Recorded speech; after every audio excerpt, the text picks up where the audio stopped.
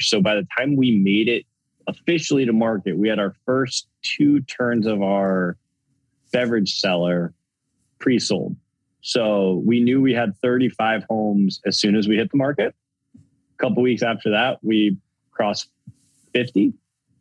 Pretty soon after that, it was 100. I think we're in 152 as we sit here today, 13 months later. So, sometimes you got to just be comfortable taking a flyer. This whole industry is a flyer. Nobody has a case study. There is no best practice.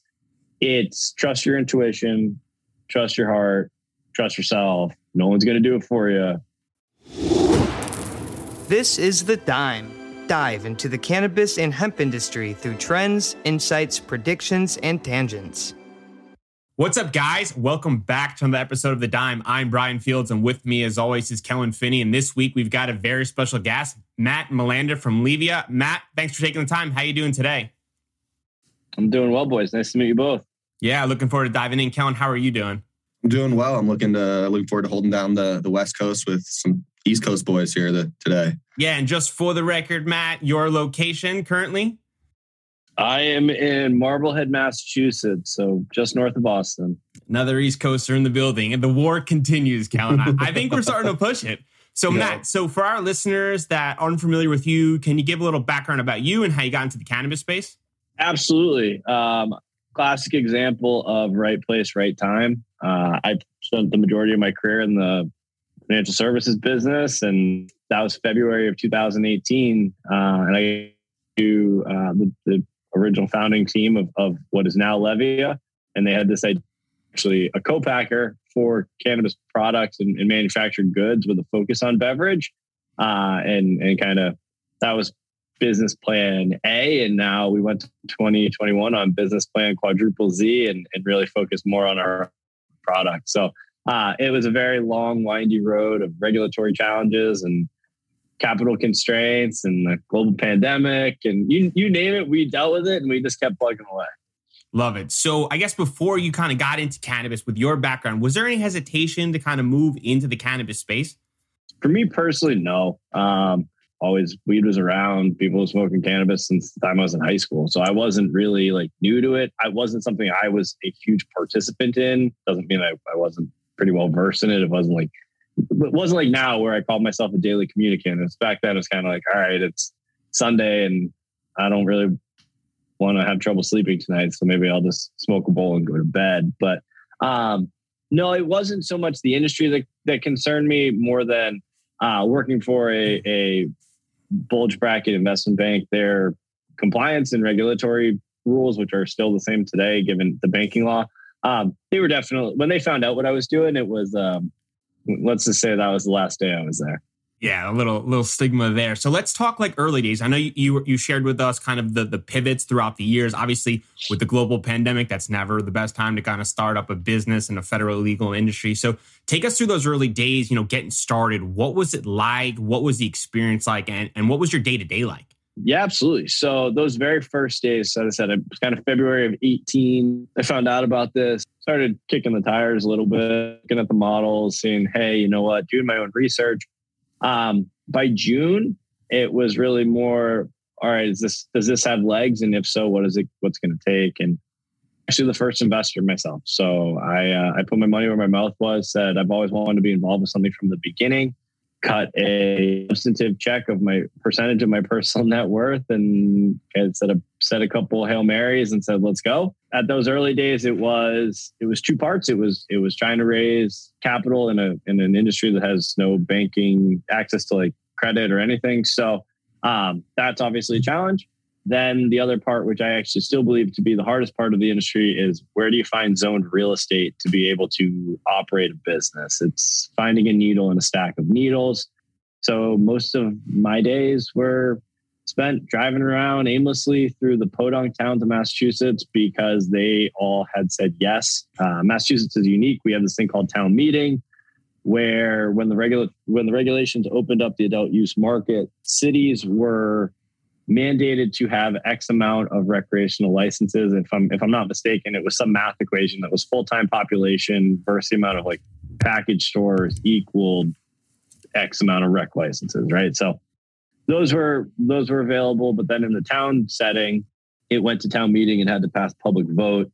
Not surprisingly, most of the more affluent Boston bedroom communities said no. We ended up looking at 13 different towns and having like substantive conversations with town officials and administrators and whatnot. Found a perfect location. It was 20 square foot former paper mill in Rockland, Massachusetts.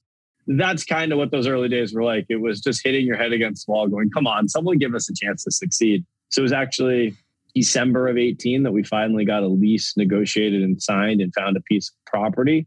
And then from there, we started the next phase, which is zoning and regulatory approvals, site plan approvals, environmental conditions, all of the nitty gritty of property development.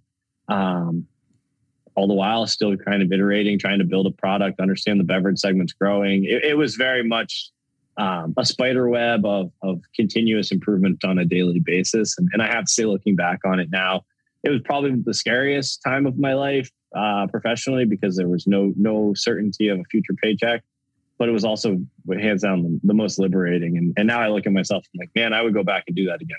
I love it. And I appreciate you sharing that. And sure, the capital raise has got to be extremely challenging, and then finding a location, extremely challenging.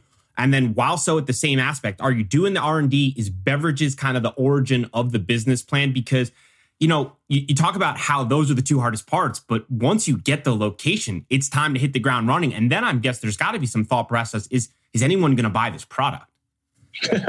Well, you never know that one until day one when you hit the market. So it was very iterative. By saying R&D in those early days, we were learning about what everyone else was doing. There was a lot of nano emulsions. It was a lot of using these big bulky things called sun and needing ear protection, and products would come out of solution. Things would stick to the sides of cans. You never knew what the potency was going to be. And we were doing all of this with a soda stream and above a garage. And you're doing very limited product development. Also, given regulatory environment, it's like, you can't send this stuff out for testing. Really, you're stuck in a little bit of a circular reference. With that said, I mean, we kept focus on those three pillars of co-packing with oil-based products, just as one revenue source, and then this idea of our own brand, and then the third wheel would have been like co-packing other beverage companies that were out on the western part of the state. I mean, those early days, we got introduced to the folks from Keith Cola. We got introduced to the folks from Hi-Fi Hops, which is Lagunitas. I mean, those were the OG, if you will, of the space. I still remember one meeting with one of those groups where they told me, stop now, you're never going to succeed. So, no, but nobody's doing this east of Denver, and this market in Massachusetts is just growing. We're going to keep fighting.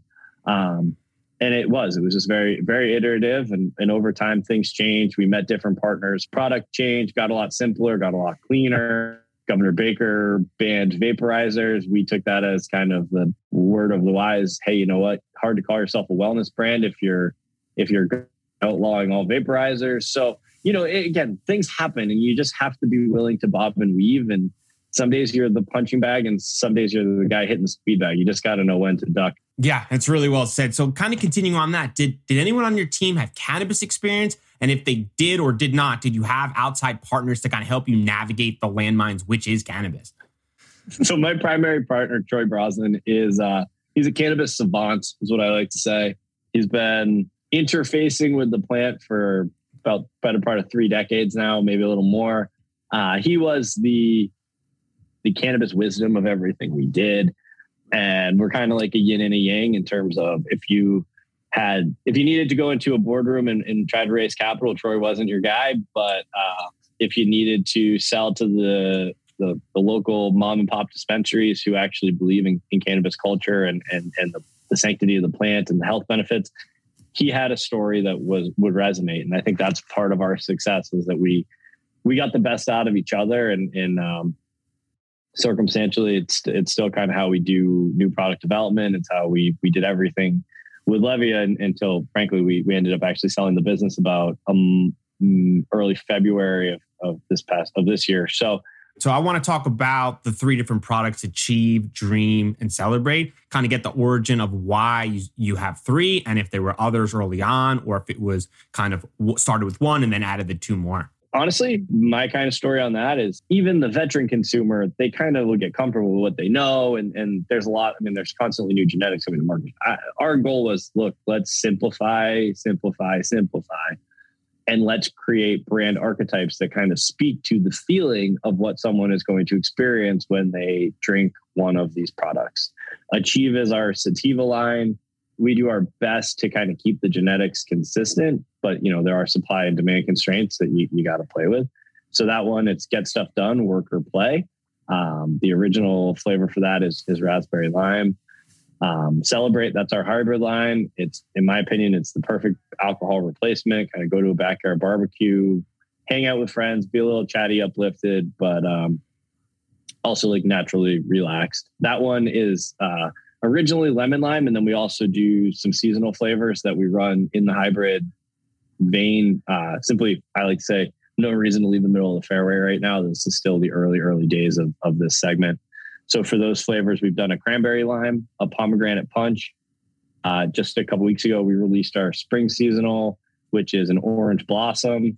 Next one, which is going to be announced in the next couple of days, but I'll leak it here, is a mellow mule, which is a ginger lime flavor. So that's been really fun, is to continue to kind of work with our flavor house, continue to develop and innovate really cool flavors, because when you're working with the water, you can make it taste however you want. So we just want to keep making it fun and continue to convert new consumers.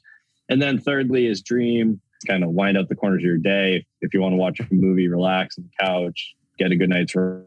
That one comes in Jamberry, which is just our mixed berry flavor. So kind of long story short on why we did it. It was purely simplification so that the can of curious, as we like to call them, wouldn't be staring at the iPad or the TV screen in the dispensary and be like, oh my God, what am I looking at? What am I doing? Keeps it consistent. We continue to expand to new markets. We're going to hold those archetypes together. Similar that when you go from California to Boston, Bud Light's Bud Light. We kind of want to create that same understanding so that consumers know what they're getting every time they crack open a can. I have a quick question. How did you guys settle on the flavors for sativa, hybrid, and indica? Did you try to pair those with kind of your staple strains that you use for the sativa beverages? Or is it kind of just, you want to walk us through that thought process? Actually, Kellen, this is going to be another place where you're going to have to put a feather in your cap to the East Coast boys, because we have this thing in Boston called Polar Beverage Company, which is the OG of OG seltzer companies. They've got every flavor under the sun. Their cranberry lime flavor is like flat water, the only thing I drink during the day.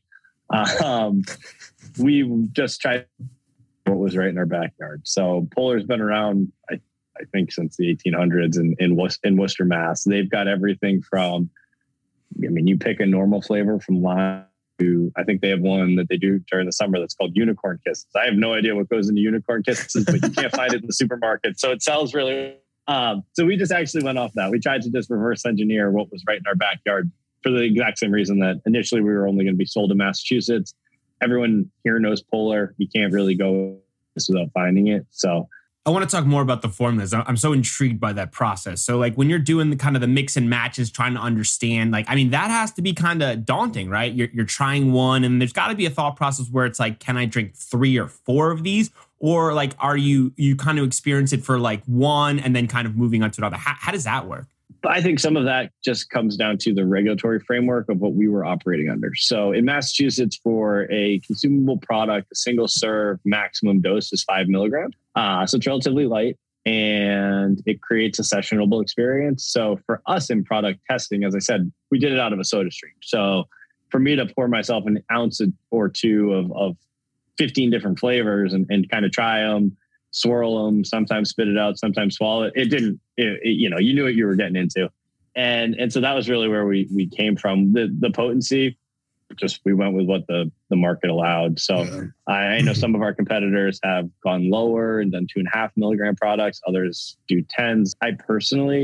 I think somewhere in that 2.5 to 10, the lion's share of the market needs to be. We, as consumers, a culture that's built around single substance psychoactives, primarily in beverage form, from caffeine and coffee to booze, right? Like we understand dosing ourselves against that. If you give somebody 6 shots of espresso, they're going to be shaky and they're not going to be happy. Well, guess what? Next time they're never going to have 6. You give somebody a shot of 150, a couple of shots of 151, their throat's going to burn too. They're going to not be in a great way either. So it's that product understanding and consistency and repetition that kind of built it for us. Now, like anything, everybody has a different tolerance to cannabis. There's somebody who 5 milligram product, they'll turn their nose up at it and say, not for me. I'd have to drink 2 liters of this before I feel anything. Okay. Frankly, you were never my target consumer. My target consumer is that person who's new to this, or that consumer who's like, you know what, 5 milligrams is great. I can have a few of these in a social setting. It's a healthier alternative. And I start making better life choices. And oh, by the way, what's the best benefit? No hangover. So it was, again, like so much of this story is fluid. I mean that pun intended because it's a water-based product, but like it really was, we knew the restrictions were so astronomical that we needed to be comfortable with what we could get to participate, and just being in the market was good enough. So has there been a constant dialogue of potency and changing formula and going stronger, weaker, again, Budweiser to Bud Light equivalency? Yeah. Has it gone anywhere? Absolutely not. We're comfortable where we are. We think it gives us the best market position to attract the most new consumers. I have a quick question. Was so like Red Bull and Monster, right? They like have like a single flavor beverage line. How much influence did like some of those other beverages have on how you guys kind of settled on 3 different flavors? Was it just the sativa hybrid indica model and you were like, we're going to just stick with these? How much did like the outside beverage industry influence your guys' decisions? He believed in the concept and the brand and the strategy. Then it was, hey, guess what? There's 3 kind of core cannabis, if you will. Let's make one for each. And then of doing limited release was always version 1A. So that's why we do the seasonals, selling more units 4 months into market than the biggest producers in the California market are selling. That still holds true. That's testimony to the sanctity of the product. The consumers like it.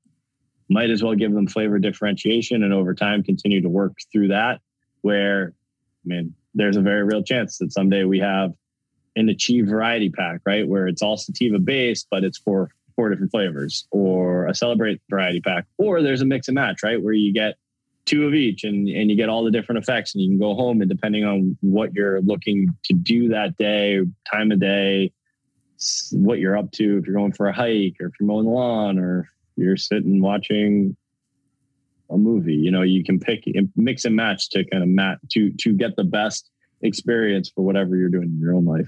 That's going to be so much fun for you guys to develop all those flavors down the line. It's very fun. As I said, we do it with a soda stream. So we do hyper prototyping all the time. We're constantly evolving flavors.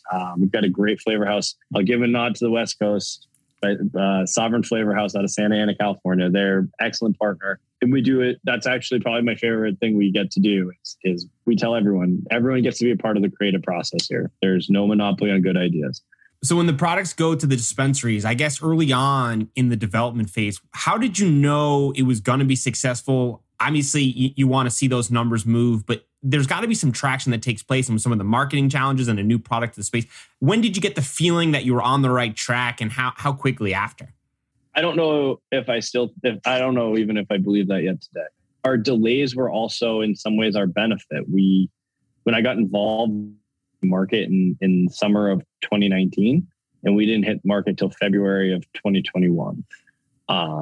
With that said, we were out there talking with dispensary partners as new ones came online. We were getting our names out there. So by the time we made it officially to market, we had our first 2 turns of our beverage cellar pre-sold.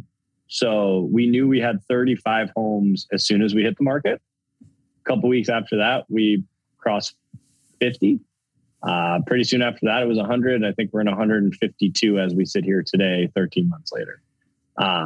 So, sometimes you got to just be comfortable taking a flyer. This whole industry is a flyer. Nobody has a case study. There is no best practice. It's trust your intuition, trust your heart, trust yourself. No one's going to do it for you, and then go get to work. How important is kind of that was the initial consumer interaction? I know like in Washington and like other states, they do like vendor days, right? So like they set up a booth and you can come try the products or talk to like the experts on that specific brand. Is that something that's actively practiced in Massachusetts? And how important was that, if it is, during the early stages? So we leaned in and relied heavily on them. We do our salespeople get out there and table at these places on a weekly basis? You better believe it. But for the most part, yeah, it was, I think it was a product whose time had come because it makes all the sense in the world as a universal consumption method. And we were the power first mover here in Massachusetts. So we were the first one launched. So people were looking for it. I mean, I tell this story often. The very first delivery we made in February of last year was to a small dispensary, Fine Fettle, in Rowley, Massachusetts. Just so happened that as we were offloading the truck, there was a woman in there purchasing something for her recreational consumption. And she was like, "Oh, what's that?" I said, "Oh, this is a new beverage. It's new to the market." And since then has been basically buying a case a week and doesn't drink alcohol anymore and swears by that. Something as substantive as that, where someone really makes a full wholesale lifestyle change, that's on you. And I think it's such a great representation of the product because it's 0 calorie, it's 0 sugar. I call it guilt-free fun. And people start to use it for whatever their reasons. I've heard folks from superstar, world-renowned musicians who have battled alcohol for 50 years who have found this, and now they don't battle their alcohol problems anymore, to local folks who, again, have struggled with substance abuse in the past or whatever the case may be, coming to us out of the blue and being like, I feel normal at a party in a social setting because the can is kind of like that social crutch. It really is. We never set out to do that. That's just the glory of this project, that it's taken on a life of its own. And there was a conference in Massachusetts, NECAN, a couple of days ago. More people than not came up to us to just say thank you. And it's like, again, never in a million years was that anticipated. Honestly, I'm thankful that we've been fortunate enough to create something that has this kind of love for it. And truly, it's just beginning. I mean, we're still just in Massachusetts. It's so exciting. And when you talk about that social crutch, I think that dynamic is so interesting because there's so many people who lean on alcohol for that social setting because they don't know that there's another alternative out there.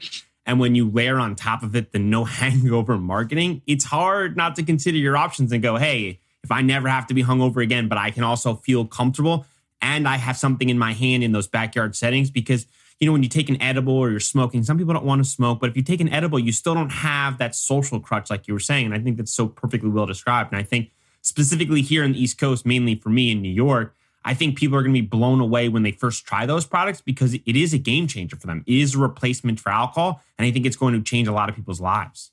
We've realized as we've gotten more involved in this, smoking is obtrusive, hard stuff. I don't care whether it's a pre-roll or if you're packing a bowl or a bong rip or it's a vaporizer. Whatever it is, there is some sort of thing that you're exhaling into other people's vicinity. Great. We also have, I'll use Massachusetts as an example. Sometime in the early 90s, we outlawed smoking at public places. That is never coming back. You can be the biggest supporter of cannabis and if you try to disagree with me on this one, we can have a very heated debate because it's just simply not happening. You're not going to be able to spark a joint in a restaurant and get away with it. It's never going to happen. Transfer that to the consumable side. Look, I love gummies. I think they're great. But in a social setting, when I'm going to throw it in my mouth, I'm going to chew it for 20, 30 seconds. I'm going to swallow it. And then I've got this really delayed onset. Sweet party, man. What am I supposed to do for the next hour as I wait for the effect there? Again, you're going to eventually, what you're going to do, you're probably going to go find something, a beer or something to hold something in your hand. That's exactly because that's the crutch. That's exactly what's going to happen. Magically, we kind of paired those two things together. You put it in a can format. So one, you actually get to pace your own dosage. So not everyone is going to crack this thing and chug it down. Some people will just sip on it and it'll work with them over time. They're holding it. That creates the crutch. And by the way, it's fast acting. So in the same, call it 10 to 15 minutes that when you're taking a drink of alcohol, you start to feel it wash over you. That's the onset of the effect with this. So you get that benefit. The feeling comes in quicker. It's not like an edible where you're sitting waiting to 90 minutes before you feel anything. Oh, by the way, that's where everyone gets to the, it's not working. I got to have a second one. Oh no, I had too many. You get to pacers. It gives everyone that kind of equal playing field in a very well understood dynamic, which is sipping on a drink. Can you kind of pair the dosing? For example, for me, I like to do, let's say 10 to 15 milligrams, but would I assume 3 beverages? Is that kind of how you would do calculation, or is there more variables in play? It's self-education. Drink one. Obviously you're like, all right, I know I'm comfortable at 15 milligrams when it hits. Feel free. You probably drink 3 of them and feel where you're at. The beauty is that, if you want to have another one, go for it. If you go, yeah, I'm in a perfect place, odds are maybe you switch over and drink like a regular water. Like the world is your oyster, and you need to create your own consumption methodology that fits for you and your own potency standards. I have a question randomly. I have no idea the answer to this, by the way. It's just a thought. Oh God. Is cannabinoids more bioly available in liquid than they are in a solid? So like if I eat a gummy that has 10 milligrams and say I only absorb 80% of that because it was in a solid, do you know the answer to that? Is that something you guys have explored at all? I don't know the true scientific answer. So again, I will cage my answer and say our understanding of it is more predicated on the science than it is the delivery device, whether that be in a solid or in an aqueous form. We work with a pharmacist who is a specialist in drug delivery systems, which creates that advanced bioavailability onset. Frankly, we have done some R&D with other form factors, and that onset stays consistent. So there's, I think, more studies need to be conducted by that young lady and her team to be able to prove out the efficacy of that science. But given federal illegality, getting those studies greenlit in university settings or in programs is a lot more challenging than it needs to be. But short answer is down to the science and the technology that a manufacturer is working with, rather than anything that has to do with whether it's like a hard good or chocolate bar or water base or whatever. Yeah, that is one thing, though, that the East Coast did have a huge advantage from a timing perspective. Because like initially, all the beverages that came out in Colorado were not very good at all. Like they were literally commercializing brands, had products that it stuck on the side and all these things, and it just destroyed brands left and right. And so the beverage industry was really challenging in Colorado in the early days. So I'll give the East Coast feather for doing it the right way, at least. Yeah, and I think, frankly, we looked at all of the, what I call version 1.0 products that were in Colorado, Washington, Oregon, California, wherever they may be. The trick is, in those early days, the best way to mask the cannabis flavor was to make really high sugar content beverages. So I personally, and I think, again, speaking back to Polar Beverage Company, like that's a 0-calorie product. Like you can drink a 12-pack of the seltzer waters and it's just the same as drinking a bunch of tap water. So it just tastes better and it's got some bubbles. I don't necessarily drink a lot of soda in my personal life. I don't think I would be someone as a consumer who would lean in on a very high caloric sugar content soda-based product because that was a masking agent. So the sugar is the masking agent. That's me personally. It also doesn't help with wellness, right? Like high sugar is terrible for wellness. So correct. So it's kind of like, it's all those pieces kind of play together. If you can create something that is, in our case, 0 calories, 0 sugar, people can pick it up with confidence and say, you know what, this isn't going to impact my health goals, weight loss goals, exercise goals, you name it. It fits for everybody. It's the universal, in my opinion, it's the universal stigma breaker. It fits everything we understand. And if we can do it in a way that is naturally healthier than alcohol. Now, look, we all know alcohol is bad for us. Yes. The difference is no matter what, you can't take the calories out of alcohol. First person you can figure that one out, give me a call. I'd love to do business with you. But I think it's relatively impossible. And here's a case where it's a plant-based so that you actually can make it naturally calorie-free. A lot of people are going to see this podcast episode and realize your team's incredible success in a very, very short amount of time. Can you share a story, a fact, or another concept that would shock someone about the journey and the process that your team undertook? We went to market. We had $38,000 left in the bank, and I was in a lockdown hospital ward. My wife had just had twins. So don't give up on yourself ever. I think that's probably the truth. Is I called my business partner from Brigham and Women's in Boston. I said, "Hey, have we heard from the state yet?" The answer at that moment was no. I was like, "Well, we better, because we're going to run out of money next week." So, again, it all comes down to the entrepreneurial journey is very much, you have to believe in yourself. No one else is going to do it for you. Once we hit market, it's been a roller coaster. I mean, you're not supposed to tell me a hard goods story where you launch and you sell in 364 days. It doesn't happen.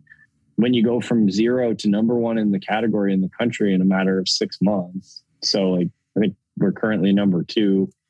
It's, that sort of truth is very much the holy moly. I always joke, there's no case study for this industry. Well, I'm pretty sure somebody's going to write this case study for business school at some point, because it doesn't add up to what you're normally taught. Yeah, it's exactly that. I think it's a Steve Jobs line, something to the effect of like, the people who are going to change the world are the ones that are crazy enough to try. You just got to be crazy enough to try. And it's great hearing you share that story, that personal one also, with like the limitations with the finance, and then to go to the scale, because once it's popping off, now you have to go back internal. You've got to kind of scale your operations probably pretty quickly, which is one of those where you're operating in, let's say, first or second gear, and now you got to really drop it down to fourth pretty quickly. So there has to be like an internal look where it's like, all right, like how are we going to get from 0 to actually 100? So better lucky than good. I have to be very honest and say we shot for the moon from the very beginning. In the summer or the fall of 2020, before we made it to market, in their comment, when they saw the size of our facility and the amount of tank space and cellar space we had, are you trying to make beverages for the whole country? I was like, well, no, it's just, we figured why not big as possible. The worst case scenario, again, was not that we couldn't find somebody's home. They obviously would have come and worked with us. They were looking for a place to get their product in Massachusetts. You do the best with what you got. In our case, how do we throttle up?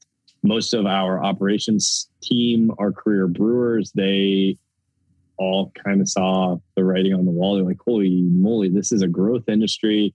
Think of the, call it 10 people in our operations beverage staff. 6 of them come from careers in the brewing industry. So they understand the systems and the mechanics and what's going on. They understand warehousing and logistics.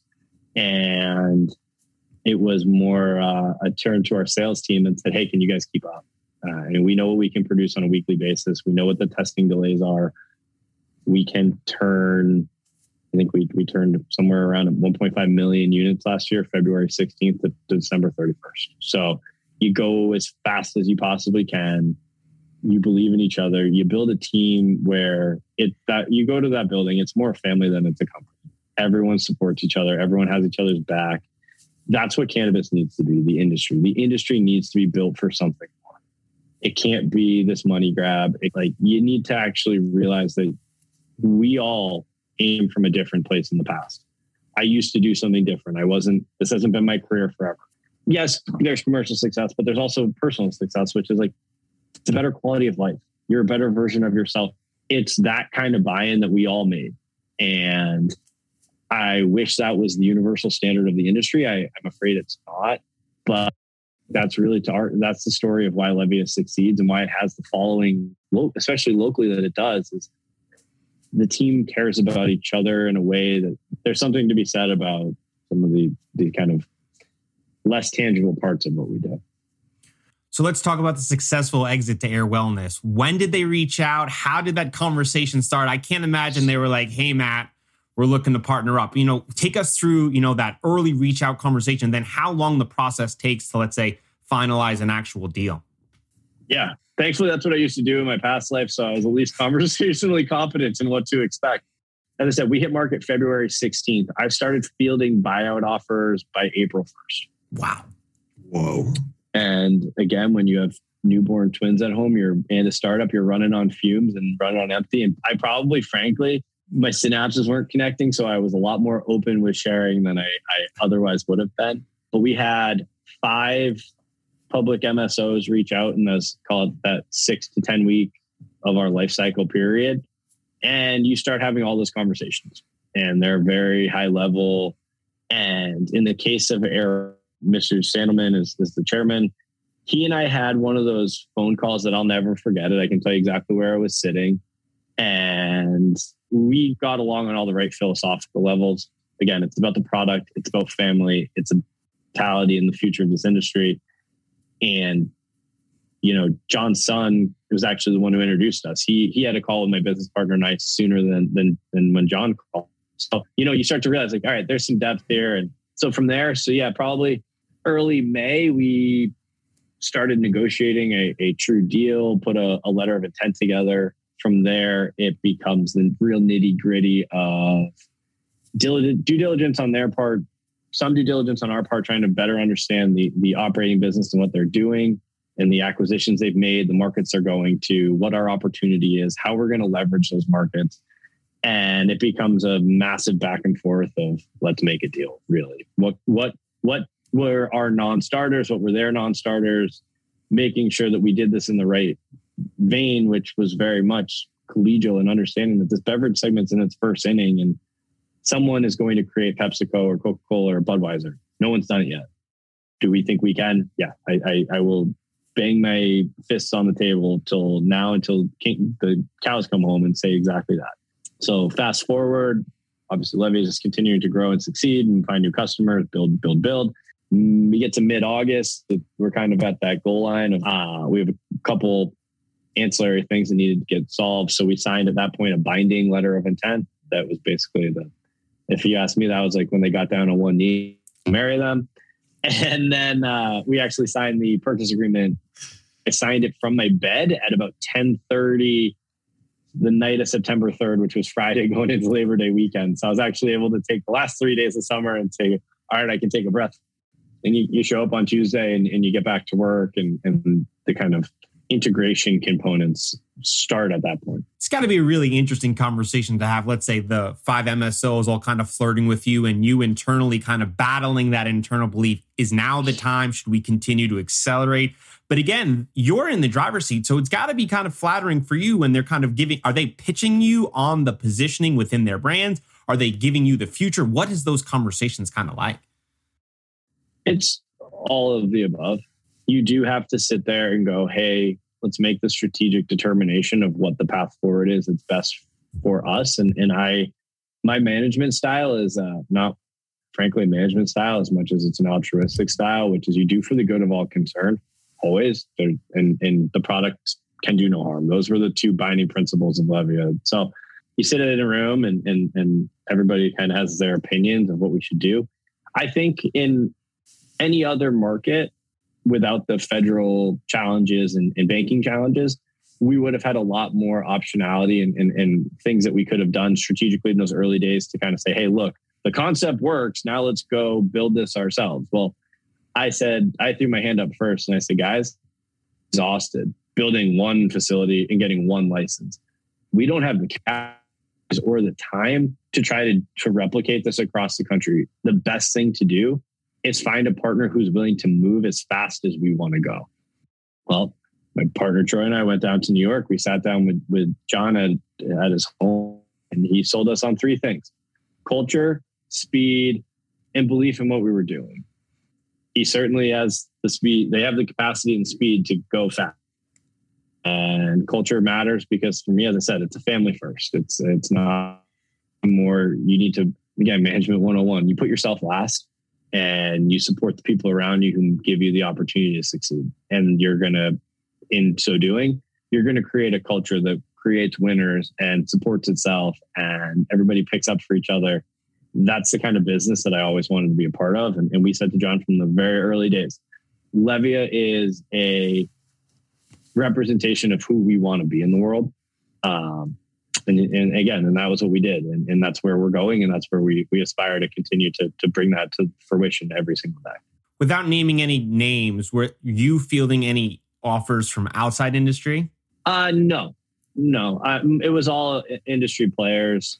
I subsequently, once we had kind of figured out where we were going, yes, that happened, but not when it was still like an open-ended dialogue. Sure. Look, yeah, there are a who's who of big beverage family operators that have been around forever. They did find their way to get in touch with us that went come one way or another. Again, that's awesome, but they don't understand cannabis. They did something else, and that was where their success stemmed from. Stick with what you know. Don't just follow that shiny object, or you're probably going to overinvest in something you don't truly understand. And you can't sell something you don't understand.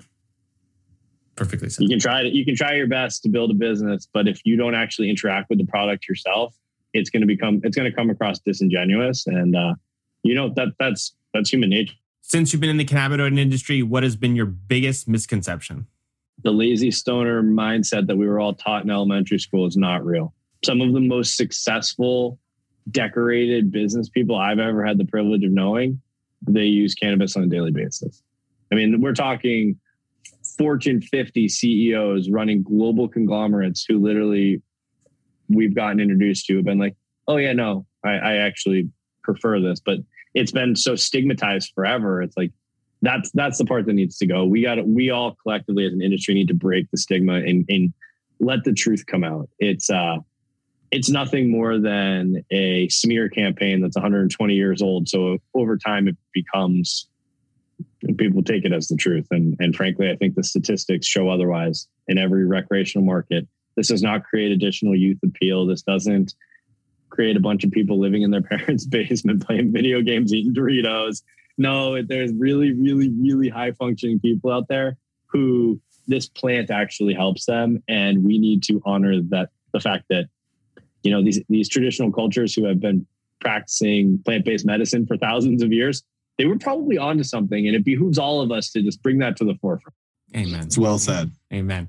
Before we do predictions, we ask all of our guests, if you could sum up your experience in a main takeaway or lesson learned to pass on to the next generation, what would it be? Believe in yourself. Take the jump. You're never going to know if you can do it until you try. And you'll be amazed at how much more you can accomplish than if you're just willing to take the risk. And if you fail, you learned. Absolutely. All right, prediction time. Matt, Oh God. do you think the beverage category will overtake the flower market? And if so, what year? I want to say yes, naturally.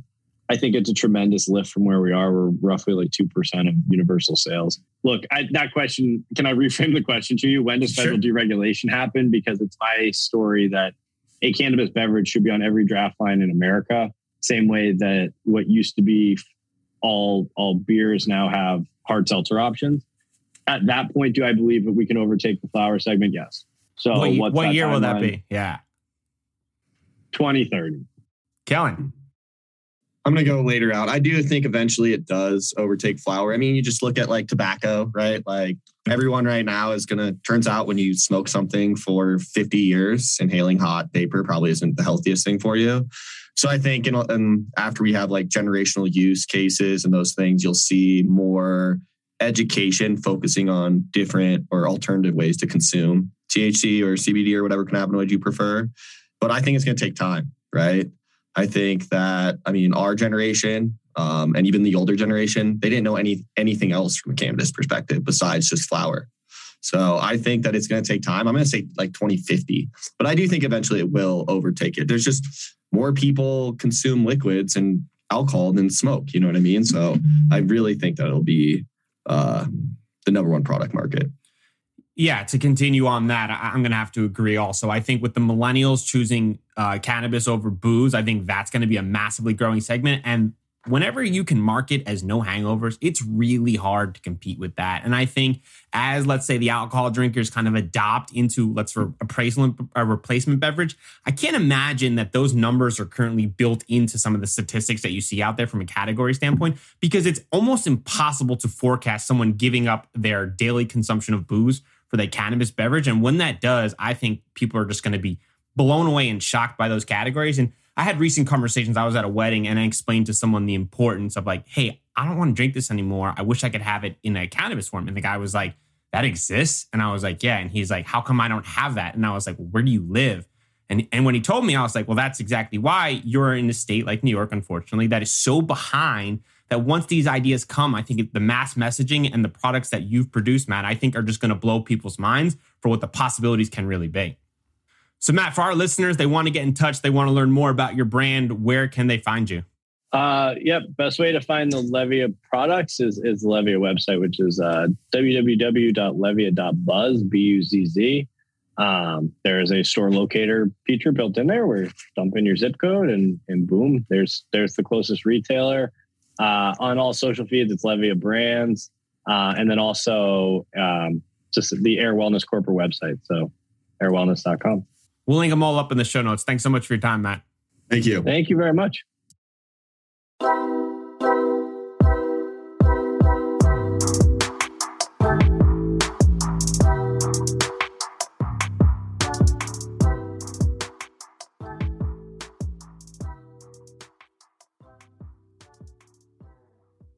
Thanks for listening to today's show.